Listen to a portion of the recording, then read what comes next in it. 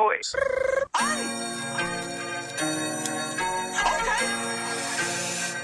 By any means, I gotta get it.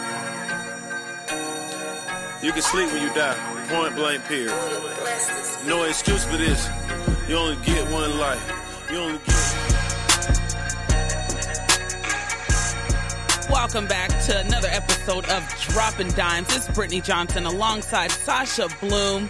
Sasha, we had to bring in the heavy hitter, my boy Rashawn Haylock from LA. He's a sports reporter, Fox Sports West primetime ticket. What's up, Rashawn? Dropping dimes. I thought I'd get down in Salt Lake. I just drop dimes on them like that. Dropping dimes, you already know. Okay.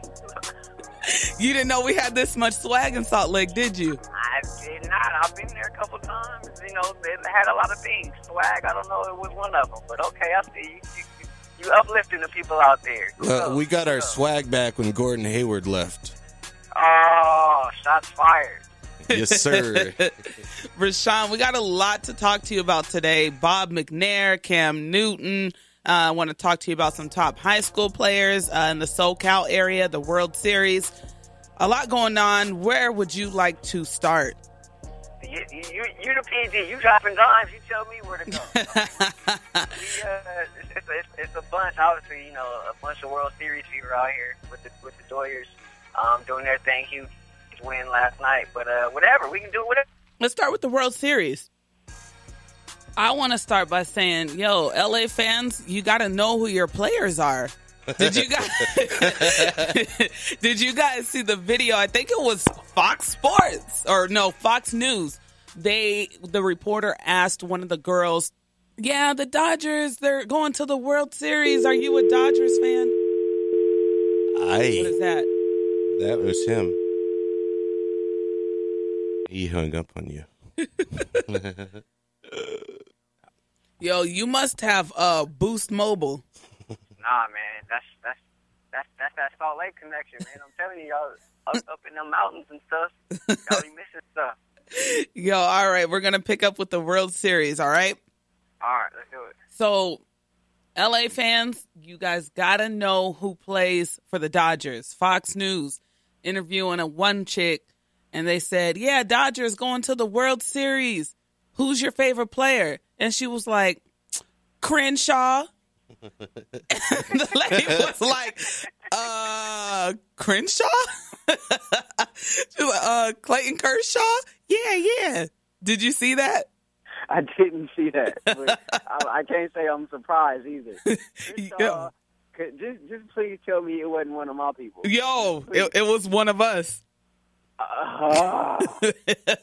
But look, I think she was mixed. Crenshaw is popular on Sunday nights, so maybe she was just looking ahead. You know what I mean? Maybe a little forward thinking on her part. But I mean, look, I love my city, right? But I mean, you know, we have a few people that tend to have, you know, some bandwagon tendencies. So, you know, they just kind of hop on, you know, towards the end and. They get on the news, and those are the ones that get on the news. Those are the ones that get interviewed. Those are the ones that represent, you know, the rest of the fan base. But it's all right. We let that one slide. Her heart was good. Her heart was good. She meant well. Well, we know where she be at during the week. Yo, what's like the aura been like in LA? It's crazy. I mean, obviously, it's, you know, this is a Laker town, right? And you know, everybody out here bleeds, you know, purple and gold. But I think that the team right next to it, you know, is the Dodgers. And at one point in time, this was a Dodger town, you know. And the Lakers kind of superseded that with Showtime and Magic and the likes winning those championships. But now, I mean, you know, everybody has Dodger fever. I mean, everybody's all about it. It's really fun. It's a fun and exciting time right now. I mean, you look around every now and then, you may see people with the Dodger flags on their cars and whatnot, and everybody's just kind of caught the fever now. So the city's hungry. The city's hungry for a Dodger championship. It's been, you know, since 1988, last time they even made it to the series. You know, and that was the last time they won it, of course, obviously too. So. The city's really hungry right now for a Dodger World Series. So they're on fire right now. Yo, I saw someone out last night. I went out and he had on a LA Rams shirt. Then he had on a Dodgers shirt. Then he had on a Lakers jersey on the top of it. He was like, yo, I'm LA'd out. And I was like, dude, how you have on all three? He was like, I got a rep. I'm like, yo. Yesterday I was out. I saw somebody with some Dodger gear on, and then they had some SC gear on too. You know, all at the same time. So it's really exciting. And this time of year, you know, just as sports fans in general, right? October is just fantastic anyway, because you got the baseball postseason, you got the NFL cranking up, you got the start of the NBA. So you really got all three, you know, the heavy hitters going at it at the same time. So it's really just an exciting time period just as a sports fan. When you combine that with the fact that, you know, here in LA, you know, you got Lonzo Ball and Lakers fever. You know, a lot of Laker fans are excited that, you know, Magic and Rob Pelinka are in charge, and Lonzo Ball is here, hometown kid, and excited about the progress that team hopefully is making. And then you got the Dodgers in the series as well, and the Rams actually are playing well this season after stinking up the joint last year.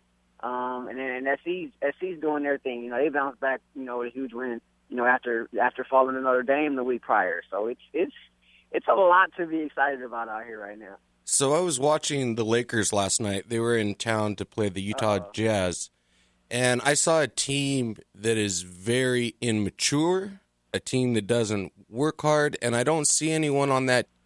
I don't see any players that have that I'm going to kill you attitude that you need to be a successful NBA team and a legitimate superstar. What are your thoughts on the Lakers? I think, well, work hard. I think I wouldn't go that far. I give you the immaturity. They're a young bunch. As far as that killer mentality, that killer instinct, I think that's more a byproduct of just the culture today. I mean, you look at players from when LeBron got to the league all the way down, and there aren't too many dudes outside of Russell Westbrook that really got that, like, dog in them like that, you know? LeBron included. So you got that whole situation, and then as far as the team in general, I mean, they're just young. I mean, you know, there heightened expectations just for the simple fact that, you know, Lonzo Ball is here this year, and he joined the team after they were taken with the number 2 pick in the draft last spring. But I mean, they're a young team, and you somewhat have to temper those expectations, knowing that this bunch is young. I mean, I think when you look at Brandon Ingram, he's a guy that they were thinking would take that next step this season. But you got to remember, he's only 20 years old. He is so talented, too. Like, I haven't seen a player like that young in a long time. He's really, really talented. But he's learning on the job, literally. And, you know, you have guys that have been doing this, you know, for a while, and guys like LeBron James, guys like Kobe Bryant, guys like, you take, you know, the first option on any team, you know, any good team, and those guys understand when they have to be aggressive, you know, when their team really needs to be put on their back and for them to attack the basket and get buckets that way.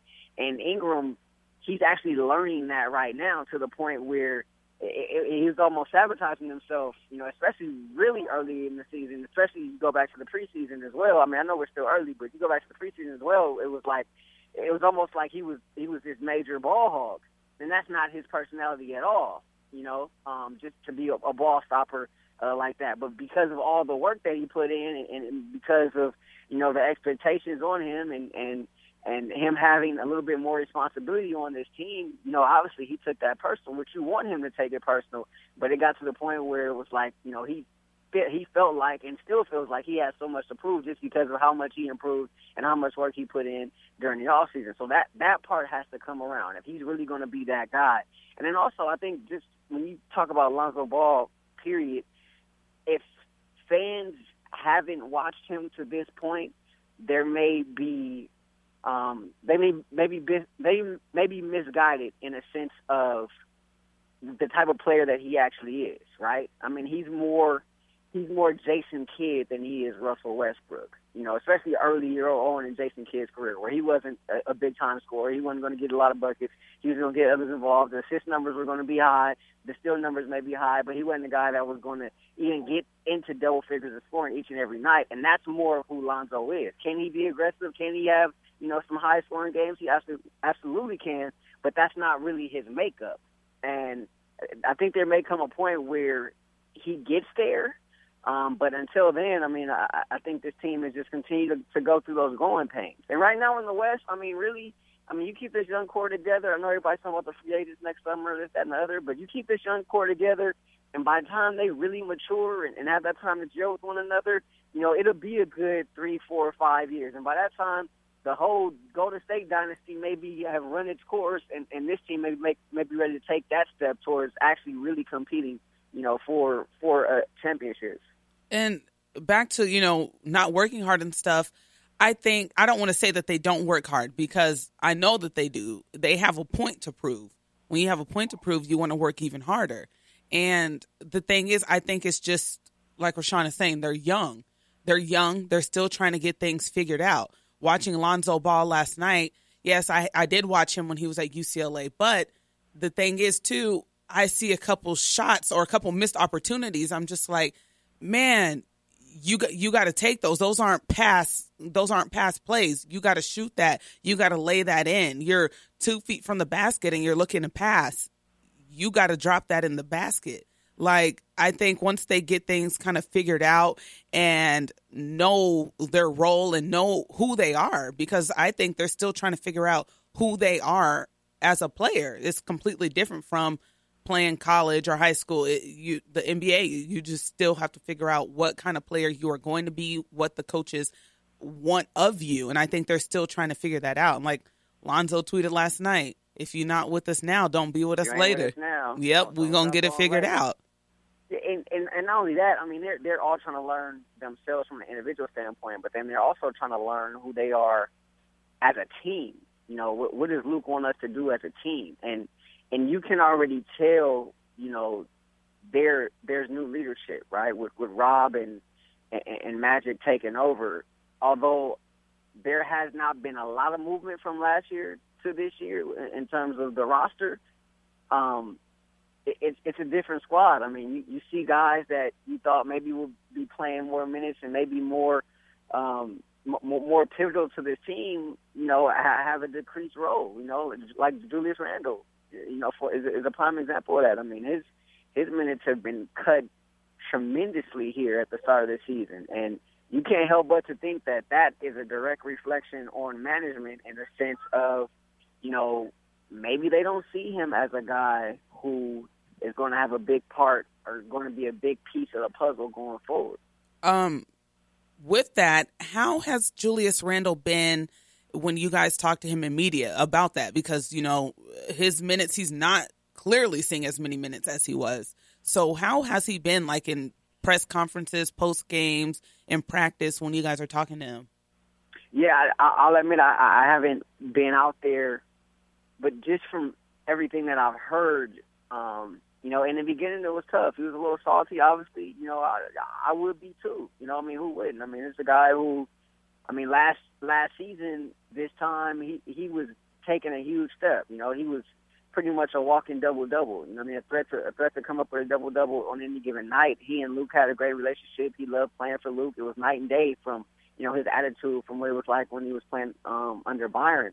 And so it took him some time to kind of collect his thoughts. You know, it took him a couple games, and then all of a sudden he becomes, you know, a key piece to some of the Lakers' comebacks. He was huge for them against New Orleans. When that comeback, it was a failed comeback, but yet he was a huge part of that run that got them back into the game. And then the win earlier this week against, again, who was that? The Wizards. John Wall was in town earlier this week. He was huge in that. He only played 19 minutes in that game, including the overtime, but he was huge. Without him, without his efforts, they don't win that game. And so I think he's kind of taken the mindset and approach of just being a pro, you know, and just saying, look, I got to do what I got to do, you know, whether it's going to be for this organization or the next, because whatever I do, whatever I put on tape, somebody's going to have to see it. And I think he kind of saw it a little bit firsthand with D'Angelo Russell when he was here last year. You know, how they kind of, you know, they messed with him a little bit, you know, in terms of cutting his minutes, you know, bringing him off the bench and then reinserting him in the starting lineup. And they played that kind of back-and-forth game with Russell a little bit. And the writing was, you know, sort of on the wall back then. And lo and behold, he gets traded over the summer. So, but I think he's handled it. Well, quite Brook well. Lopez is new too, and Brook Lopez is really talented, and he's a really big guy. Like he's got to be 260, and he's 7 feet, and he's just got that grown man physique. And I think that Julius Randle, if he can learn to play with him, that could be a great duo. It could be, and they have different skill sets in the sense that, I mean, Brook does have that back-to-the-basket game, but he shot a lot. He's shooting a lot. Like, and when I say shooting, I mean like beyond the arc. Like he's shooting a ton of threes, and I know a lot of Laker fans are disgruntled and unhappy about that because he's taking so many threes. But it could be a good dynamic. But then you look on this roster, and you just look at basketball as a whole, right? I mean, how many teams really have two bigs now? You know, I mean, it's really a guard lineup. And you take a look at the Warriors, they're oftentimes where they don't have a center on the floor at all or a power forward. You know, and in all honesty, you know, there's times where they put KD at the 4, even the 5. So I think that just kind of speaks to where the game of basketball is, where it's shifted to, where it's going. And what you need now are a lot more athletic wings, and I think that you've seen them sort of address that with the addition of Kyle Kuzma, and that's a guy that they like a lot, and he's their guy. And you guys know how it is when it's a management change. You know, the managers that come in, they tend to like their guys because they had a hand in bringing those guys in. Whereas, you know, as far as Randall's concerned, he was, you know, under the old regime. So, Kyle Kuzma, how have you gotten a chance to speak to him yet or interview him? I have not had a chance to speak to him or interview him yet, but I know some guys that he played with. Obviously, you guys are familiar with him being out there in Utah, but he's been a huge surprise in the sense that I'm not sure that anybody knew that they were getting this guy. And I watched a ton of college basketball. I watched the Pac-12. I didn't see this coming at all. I don't think a lot of people did. And I mean, that's what been huge. He even said that himself. He took the off season to work on his game day in and day out and put in so much work and grinded just to, you know, to make it a point to improve his shot, to improve his handles so he can, you know, take that next step. And I think I didn't see it. I really didn't see it because the way he played at Utah's completely opposite of the way he's playing with the Lakers right now. And I just remember going back to draft night, I was like, Kyle Kuzma, first round, what? And I was like, that's crazy. And then everybody like on social media, like friends back at home in San Diego, LA, whatever, tweeting out, who the heck is Kyle Kuzma? Why would the Lakers do this? Oh, God, no more championship. We haven't had one since 2010. We're not going to get one till 2030. Like, you know, everybody's just like, who the heck is this Kyle Kuzma? And then those same people now are like, damn, we caught a steal in the draft. Kyle Kuzma looks like he's about to be the one. His transition game is horrible, and he doesn't play defense. And I noticed that in the 3 years I worked at the Pac-12, and I noticed it last night. It was glaring. He can't transition on defense, and he's going to get smoked, and he's going to get lit up night after night. And I know that he's a nice guy and he works hard, but if you want to play in the NBA for a long time, transition defense and that hustle has to be there. I don't agree with that. That's as a whole, the Lakers on transition D last night weren't the best of the best, but I don't think he's terrible. He's a terrible defender at all. I think he's been playing D since he got here. I think he's played, you know, a good amount of D, and also I think the effort plays, the hustle plays have certainly been there. In addition to the fact that, you know, he's been able to shoot the ball really well. But the defense as a whole, the Lakers just don't play great defense, just as a team. It was like that last year, and there's some carryover to that this year. And I think typically, I mean, they're a young team. You know what I mean? Like, I mean, just think about it. Like, you're out, you're on the yard, you know, playing basketball. You're out the park or whatever. You're playing basketball. Like, the mindset, the focus isn't really to play defense, to lock guys down, really like that. But if somebody scores on you, you have that mentality, let me go right back at them. That's typically the mindset of young teams. Like, it typically takes older, more veteran teams to really buy in on the defensive end of the floor. And, you know, we've seen that has not been the case for the Lakers last year or this year for that matter. But I tell you what, you got to give the Lakers front office credit because they've drafted tremendously well over the course of the last 4 or 5 years. Look at Larry Nance. He was a steal. Nobody saw that coming. Kyle Kuzma, nobody saw that coming. They got Zubac in the second round. Jordan Clarkson was a second round draft pick. They've really drafted well. They found some gems. D'Angelo Russell, yeah, he was a lottery pick, but had that whole Snapchat situation not going down, he may still be here. Yo, does he still have ice in his veins? I don't know. You got to ask Brooks on that. I don't know. He'll tell you he does though. But I mean, he's an exceptional talent. I mean, it was just too much baggage for him to stay here. Like it just couldn't happen. It just couldn't work. But I mean, he's a tremendous talent.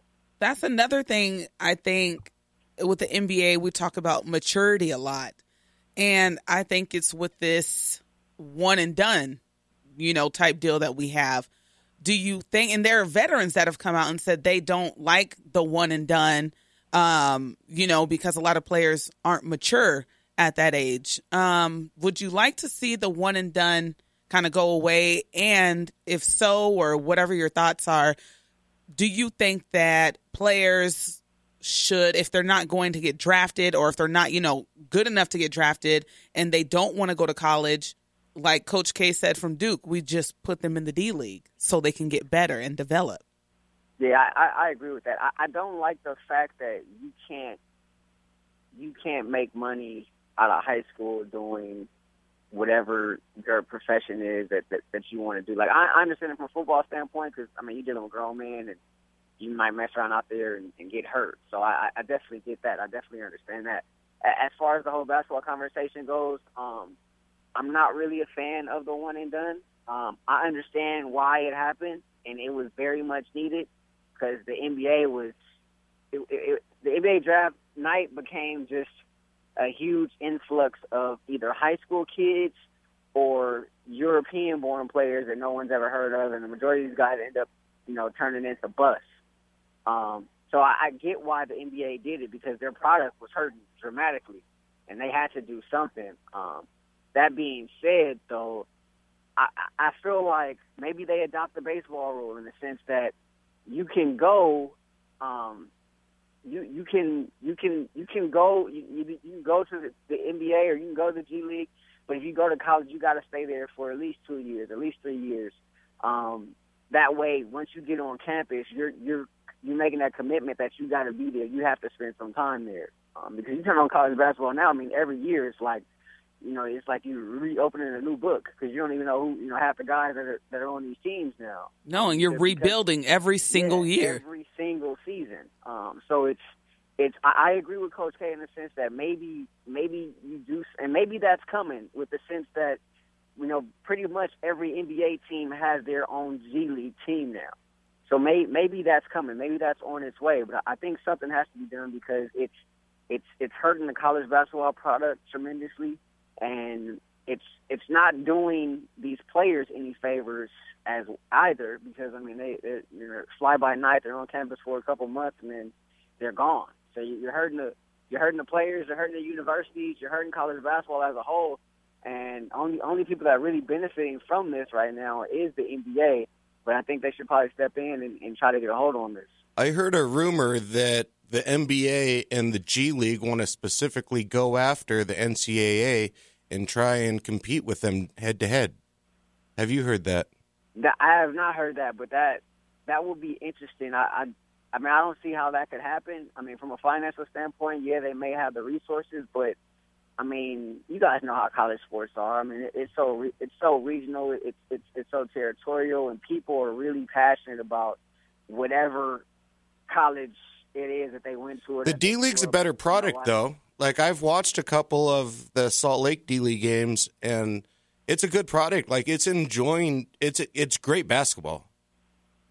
Yeah, I mean, and those guys are legit. I mean, they're one, you know, most of those guys are, you know, one injury, one whatever away from, you know, being in the actual NBA. So I mean, I don't discredit that. I mean, I think there certainly is a good product, and you have a bunch of talent in that league. But I think one thing that's causing that league to suffer in a sense is the fact that there's not a lot of money in it for the players. I mean, a lot of guys, like I know personal stories of guys who, you know, they could only handle being in the G League or when it was the D League, they could only handle being there so long because, you know, it really wasn't beneficial from a financial standpoint. There was more money to be made overseas. And so they ended up going that route. Plus, you know, the travel and all that isn't that great. But I don't see how it could be a head, because, I mean, if you think about it ultimately, like, even if they feel like they can compete, March Madness is ingrained into sports fans. This has been like a generation after generation. Like, I don't see how you come in and compete with that. You know, with that alone, like that's one of the great American, you know, sporting events. You know, especially that first weekend. I mean, people make it a holiday. People take off work, they go to Vegas, they chill at the sportsbook all day and take in games and place money and wagers on games. Like that's almost akin to another football league coming in and saying that they're going to supersede the NFL and take over the Super Bowl. Like, I just don't see that happening. Well, do you think if we were paying these college athletes that this wouldn't even be an issue? That's opening up a whole other can of worms, because you're when you're paying. I mean, when you say paying, like what do you mean by that? You know what I mean? Like, you can, like, there's a conversation of should these college athletes be paid, and then if your answer is yes, then what are you paying them? And then who are you going to pay? Do you pay all of them? And who are you going to pay? Like, are we getting in the bidding wars? Like, you know, if Lonzo Ball's coming out of, you know, Chino Hills High School, like, is there going to be a bidding war between UCLA and Kansas? Like, well, you know, I got, you know, $1 million here, but Kansas says they have 1.2. Like, that's what's happening? I mean, we already doing it anyway. What do you mean by that? Allegedly. Allegedly. I mean, I've only duffel bags I've personally seen have been on the movie Blue Chips, so I can't speak to that. But what I will say is I do think these athletes should be paid. But getting back to my prior point, like, in terms of, it needs to be an equal set scale, you know, across, you know, every school. Like, I don't agree that, you know, if Texas has more money, then they can offer more money to player A, and Alabama, they have more money, so they can offer more money to player B than maybe a USC or UCLA can, you know, because they have more money coming in from the Longhorn Network or from the SEC Network, whatever. And I don't believe in that, but I do believe that there should be some sort of a stipend, you know, given to these players so they can have more money than just, you know, books and tuition and rent. You know what I mean? Like, and there's women athletes that end up having bigger careers than most of these football players or basketball players that make it to the leagues. I mean, there's incredible softball players and soccer players and gymnasts who bring in real money too. And I never hear conversations of these women getting paid. Well, because they bring in money, but the March Madness is what pretty much funds all of those programs. The money that you bring in from March Madness. Yeah, but you can't be sexist in this. No, I'm not saying I'm not saying be sexist, but to the point of they bring in money, they don't bring in the money that March Madness brings in. March Madness is paying for your soccer, is paying for softball, is paying for tennis. They're paying for not all of that, but a good chunk of that money goes to funding those programs. So without March Madness, you're not going to have the money like you have for a lot of those programs. But no, if you're going to pay the men, you got to pay the women. Not trying to be sexist. You got to pay everybody. Yeah, no, I mean, you certainly have to pay everybody. I mean, I agree with that, but I just think when you say pay everybody, you mean like every single sport on campus, like all of those athletes? Is that what you're saying?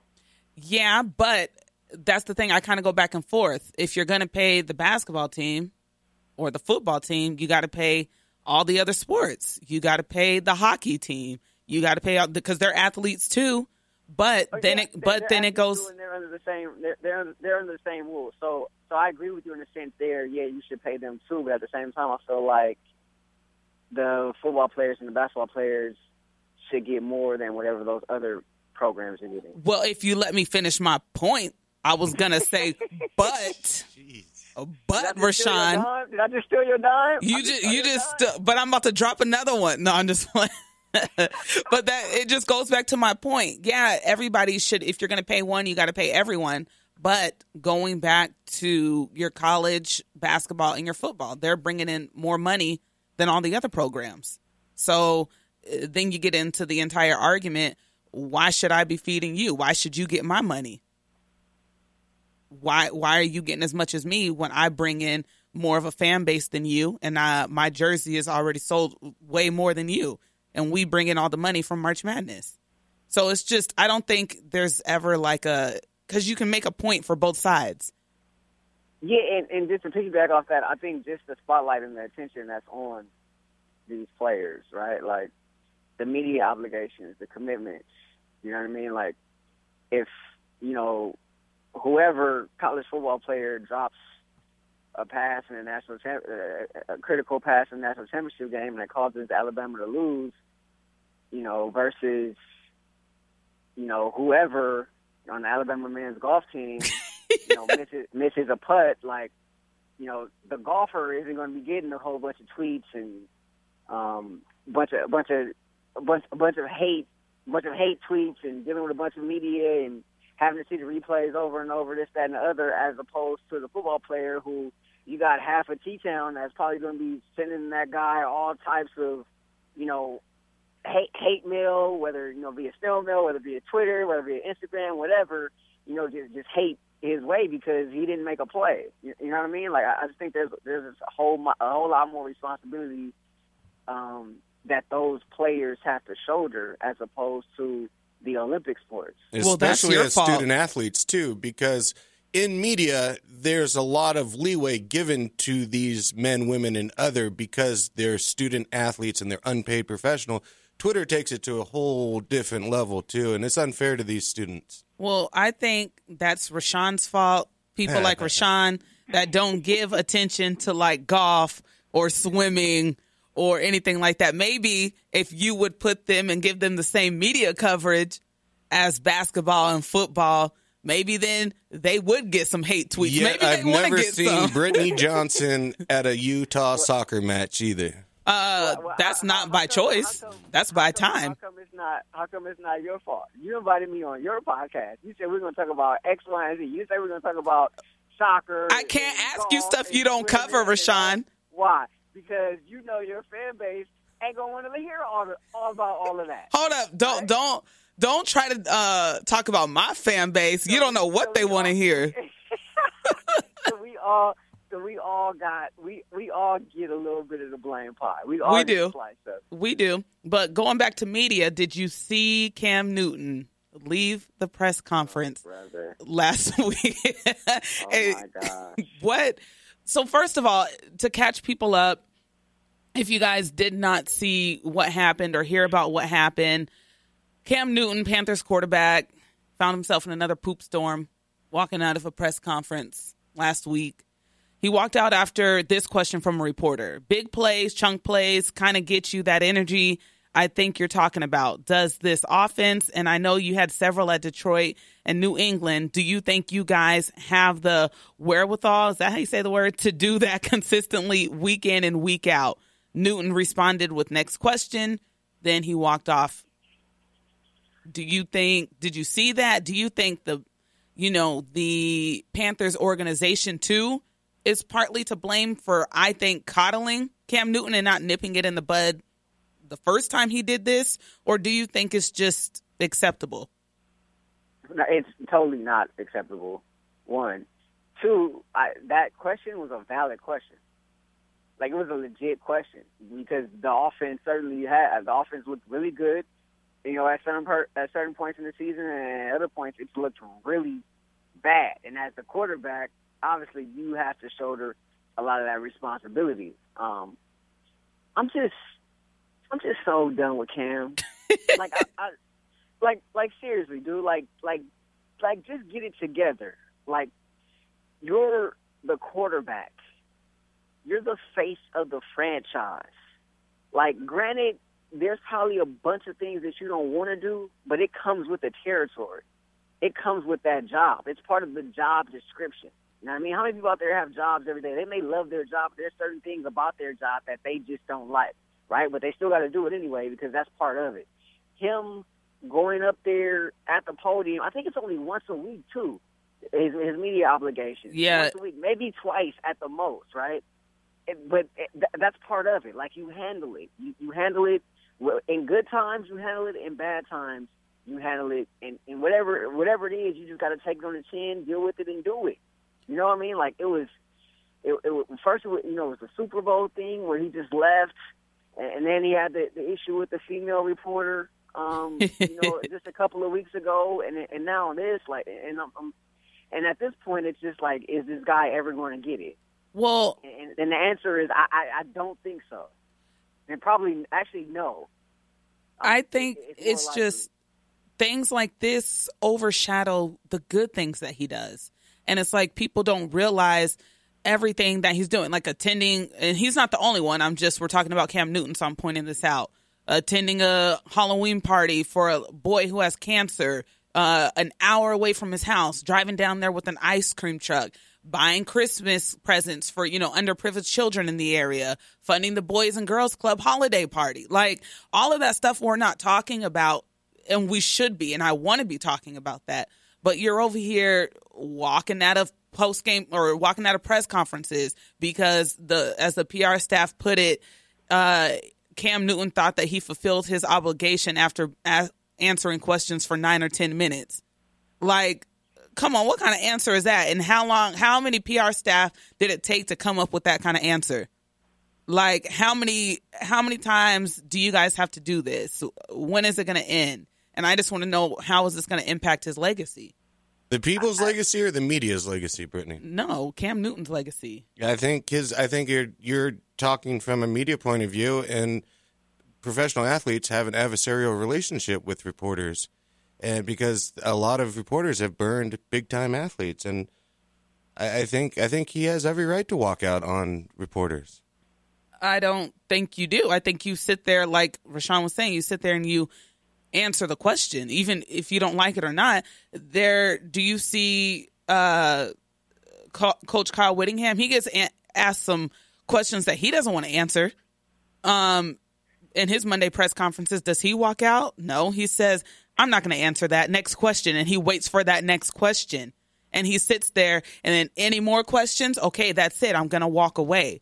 Like, you got to put on your big boy pants, your big girl pants, do your job, and then that's it. You have other players that are asked questions that, they obviously don't want to answer or don't agree with, but they still do their best to answer it, or they handle it in some sort of fashion, but they're not walking out. You can always say, I'm not going to answer that. And now the problem is, because he's not answering the questions, the reporters have to go in that locker room. They have to ask his teammates questions about him, which is stuff they probably don't want to deal with. No. You know what I mean? And at some point, that's going to create somewhat of a divide. If it hasn't already, it's going to create somewhat of a divide in the locker room, because as the face of the franchise, you're supposed to be that guy. You're supposed to be that rubber between us as a team and them as the media, so that we don't necessarily have to deal with that. You know what I mean? Like you're supposed to protect us from that, in a sense, just like how we protect you out there on the field each and every Sunday, right? But it's just it's sad, really, that he continues to stub his own toe and he continues to get in his own way, and it seems like he doesn't grow and learn from the mistakes of the past. And at this point, it's like he just doesn't care. And so you were talking about his legacy. I think it has a great impact on his legacy. Like, I mean, maybe he is doing these great things in the community, which is great, and I applaud him for that. But that's just one part of the package. You know what I mean? Like there's a whole bunch of pieces to this pie that at the end of the day are going to be put together, and there are going to be some blemishes on that because of some of the things that he's done off the field. I mean, just do your job, dude. Just handle it. Like just be a pro. Just be a pro. Like, I mean, it's probably easier said than done, but I mean that's what it's about. You know what I mean? You're in that position. Like how many jobs are there in the world like yours as the face of a franchise of a professional NFL quarterback, right? There's only 29 other guys that have a job like you. Well, do you think he'll get a statue outside the stadium when it's all said and done? I don't know. I mean, I think he may have to win a Super Bowl for that. And well, actually, in Carolina, he probably doesn't have to win the Super Bowl. I don't know. To be honest with you, I don't know. Maybe because, as you said, that franchise tends to coddle him. So I mean, as long as he doesn't burn his bridges there with them, he seems still be on everybody's good side, and perhaps. But I personally wouldn't give him a statue. That's messed up. I like Cam Newton. But I do agree. Like, you got to earn that. You got to earn it. And right now, you're doing... Also, dude, your play doesn't justify you being like that. Like, if we go keep it all the way 100, like your play doesn't justify you just being rude and stepping out on press conferences and not stepping up to the plate, right? Like, it doesn't. Like you look throughout his career, like from year to year, it's been inconsistent. It's one good year followed by a not so good year, followed by a good year, followed by a not so good year. You got the MVP year, then last year, nothing. This year is supposed to be another good year. It started off that way, but now it's tending to trend back towards him not having such a good year. So, I mean, in the scope of things, I mean, is he a good NFL quarterback? Yeah, he is. Is he in that upper echelon? Is he on that elite status? No, he's not. He's not in that top tier guys. He's not in that group with Brady and Rodgers. And I'll even put Phillip Rivers ahead of him. Oh, hell no. You know what? Excuse me. We're not going to talk about Phillip Rivers. Sasha, what do you think about Colin Kaepernick? Do you think how will this affect his legacy? Will it? Do you think he'll end up with the statue outside? Cam Newton, yeah. Yeah, what'd I just say? Colin Kaepernick. Did I say Colin Kaepernick? Yeah. We know he ain't getting no statue. I think statues are for people that win titles and spend a whole career at one team. I'm not sure that he's a one career team guy right now. He's got a lot of work to do. I don't know. So since I brought up Colin Kaepernick, is he going to get on a team or no? I thought that he would. I thought he would be on a team by now, but with this lawsuit dropping, what was it, last week or 2 weeks ago? Yeah. I just think I think that's it. I think kind of wrote his ticket. But I mean, as you're watching football week in and week out, can you truly watch these quarterbacks and argue that all of them are better than Colin Kaepernick? Absolutely not. I mean, a lot of it has to do with system and fit, and I bought that theory, back, during the off season, during the spring and into the summer. I kind of subscribed to that theory, but as this thing just continued to go on, it was clear that there was certainly an agenda behind this. Do you think he's been blackballed for kneeling? Absolutely, because he was the first guy. He was the leader of the pack, so to speak. And it's interesting, and I heard Matt Kellerman say this on First Take.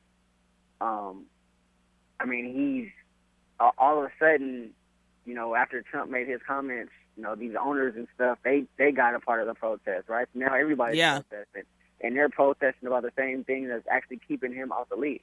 Yeah. Well, then you have Bob McNair. You can't have inmates running the prison.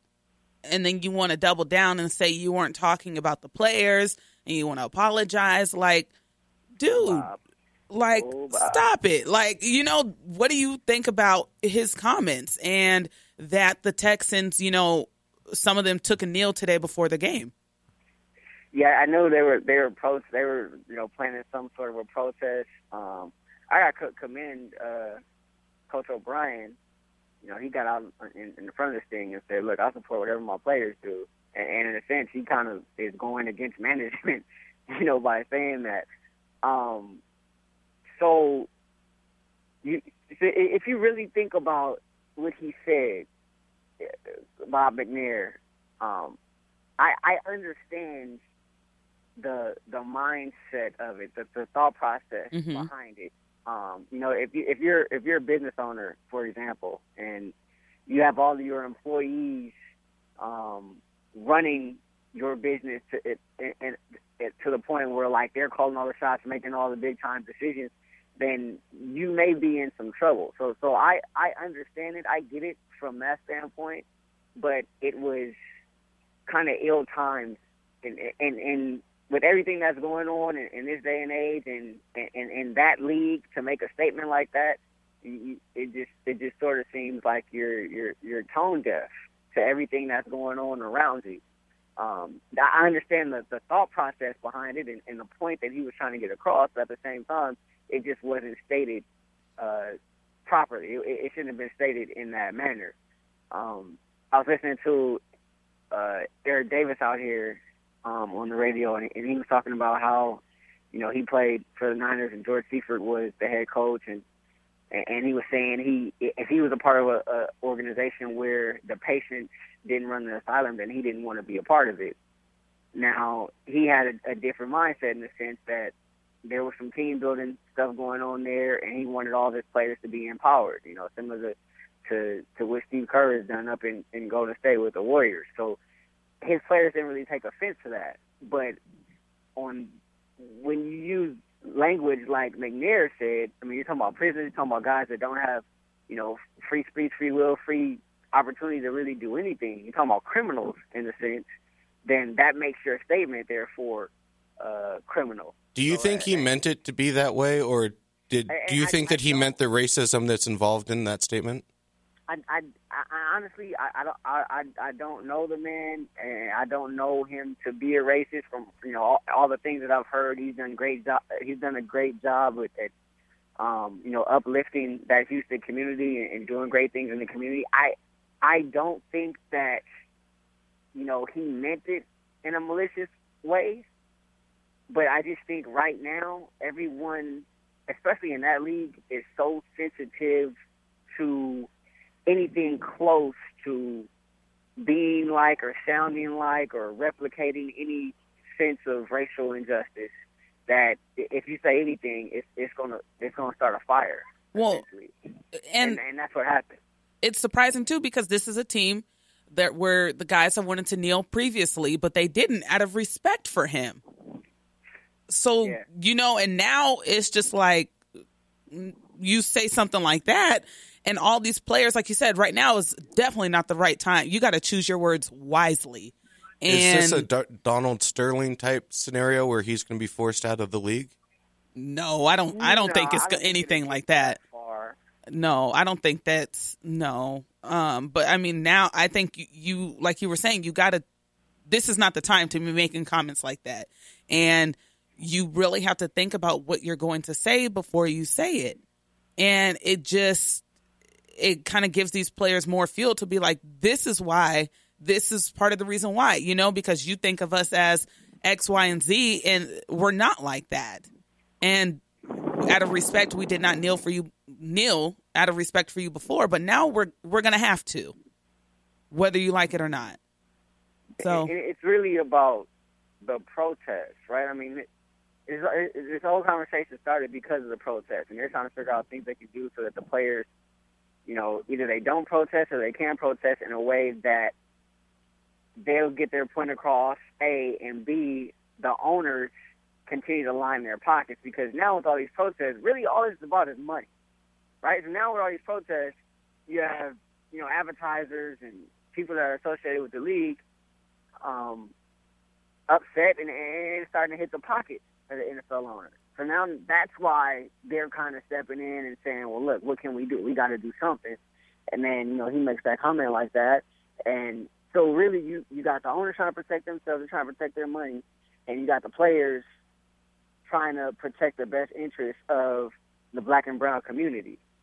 And they're not really getting anywhere because there's no middle ground to be found, because they're each arguing totally different points. And that's the thing. I think the message has gotten or is getting lost here.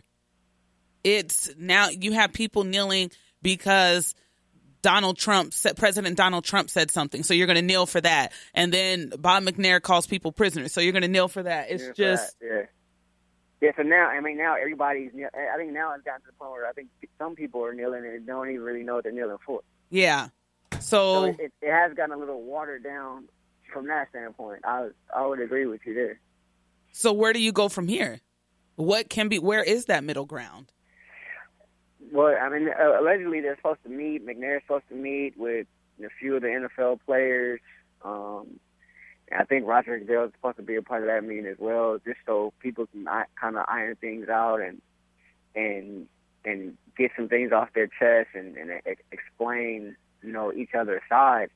And I think it has to start with communication, because I truly don't know that the owners understand where the players are coming from.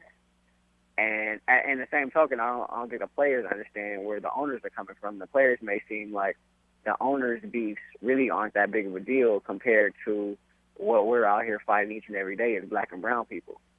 Well, do you think this would have played out differently if this was the NBA? Yes. And why do you think that? Because the NBA is a players' league. The players run that league. The NFL players have very little say so. It's run by the owners.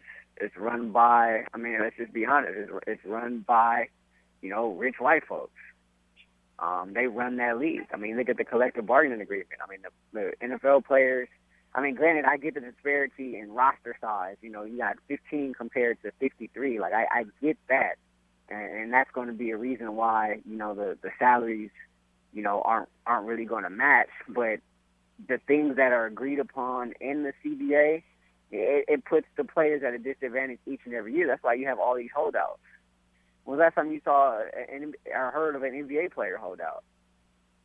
It just doesn't happen. They have a great union. They have a great CBA, something that they agreed with and signed with that gives them a lot of power. NFL players don't have any power. Have you talked to anyone in the NBA, and gotten their kind of thoughts on this? I know there's been a lot of players that speak out and they tweet out about it, but anyone from like the Lakers that you're talking to covering anything like that? No, I haven't talked to anybody. And to be honest, it really hasn't been that huge of a topic. There's been some tweets here and there, from LeBron, and I think, Trump coming at the Warriors and coming at Steph the way he did. But aside from that, it's just two different worlds. You know what I mean? That's not to say the NBA players don't appreciate the struggle of the NFL guys, or they don't back them or understand, but I think it's two different worlds. It's two different vantage points. And I think with the NFL players are fighting, it's racial inequality in the streets, right? But then there's also what they feel like is inequality in their workplace. A lot of these guys are millionaires or, making six-figure deals, but, the way they're treated, the way they're looked upon by the owners, some of the things that the owners have said. You take McNair's statement, you take what Jerry Jones said a couple of weeks ago saying, his players, and for lack of, or paraphrasing here, he basically was saying his players better not protest. They better not, if they do, then they wouldn't play for the Cowboys. Like, so there's a lack of respect there. And I think it goes to the commissioner. And Adam Silver is more of a commissioner who will hear and understand whatever qualms his players have, whereas Goodell, quite frankly, isn't liked by the NFL players. Well, there's just a lot of issues in that league. Listen, Adam Silver can definitely hear because he got them ears. You're wrong. So he can definitely hear the players. But in wrapping up here, I want to know what you have been up to and what you're working on currently with Fox Sports West and other things that you're doing right now. We got high school football season is wrapping up here. The regular season will wrap up on Friday, and then we head into the playoffs. So I've been working on a lot of things with them just from a future standpoint. College basketball season is right around the corner. I've been part of their college basketball coverage for going in the last 4 seasons now, I want to say. So that's exciting. Also, moonlighting with ESPN3 out here. Done a couple games for them. So just trying to stay busy and trying to, as opposed to giving the news, trying to get more along the side of live events and doing games and being part of games, as opposed to that day-to-day news gathering side of the business. So it's cool. I do miss that other side a little bit, but there's nothing like live games and being there and being a part of it, because it is real life reality TV. Like, you have no idea what's going to happen. Yo, just make sure you stay out of my city. Stay out of San Diego. That's not your city. Yo, I was just down there last Saturday night. I had a game, and it was San Diego County. It wasn't the city. It was the county. I was in Escondido. I had a college football game out there. And let me tell you something. I was so mad because, you're right. Do you got any sponsors on here? No sponsors. No. Talk about anything? Okay. All right, cool. So, you already know my spot, Wings and Things, right? My spot, but go ahead. Right? So, the game started at 6, right? Wings and Things literally right around the corner from where I was doing the game. I was like, game starts at 6, should have enough time, get there maybe 9:30, 9:45 at the least, get something, hit the road, hit back, get back home. There were upwards of 25 penalties called in that game. by the time the game ended and we wrapped up all our gear and everything and got to the parking lot, got in my car, it was 9:59. Wings and Things closed at 10. Oh, I was hot. That's what you get. So Yo, hot. if you were like me, that's my city. I could walk up in there at 9:59 and get an order. Hot. Man, I probably should have hit you. I probably should have had you make a call for me. I was so mad. Yo. I'm like, no way. I'm going all the way back to LA and I don't have no Wings and Things. Oh, man, I was hot. That's what you get. Rashawn, where can everybody find you on social media? Social media, I'm on Twitter at @RHaylock. Me and Twitter kind of have a love-hate relationship. Sometimes we together, sometimes I need my distance. And Watch Ray Ray on Instagram. Watch Ray. Wait, that is your name. Sorry. Say it again because I just messed that up. Instagram, Watch Ray Ray. Watch Ray Ray on Instagram, at @RHaylock on Twitter.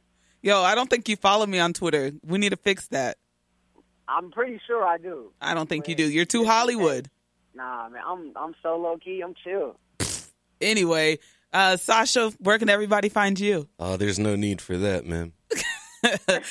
All right, follow me on Instagram at Brittany Renee TV.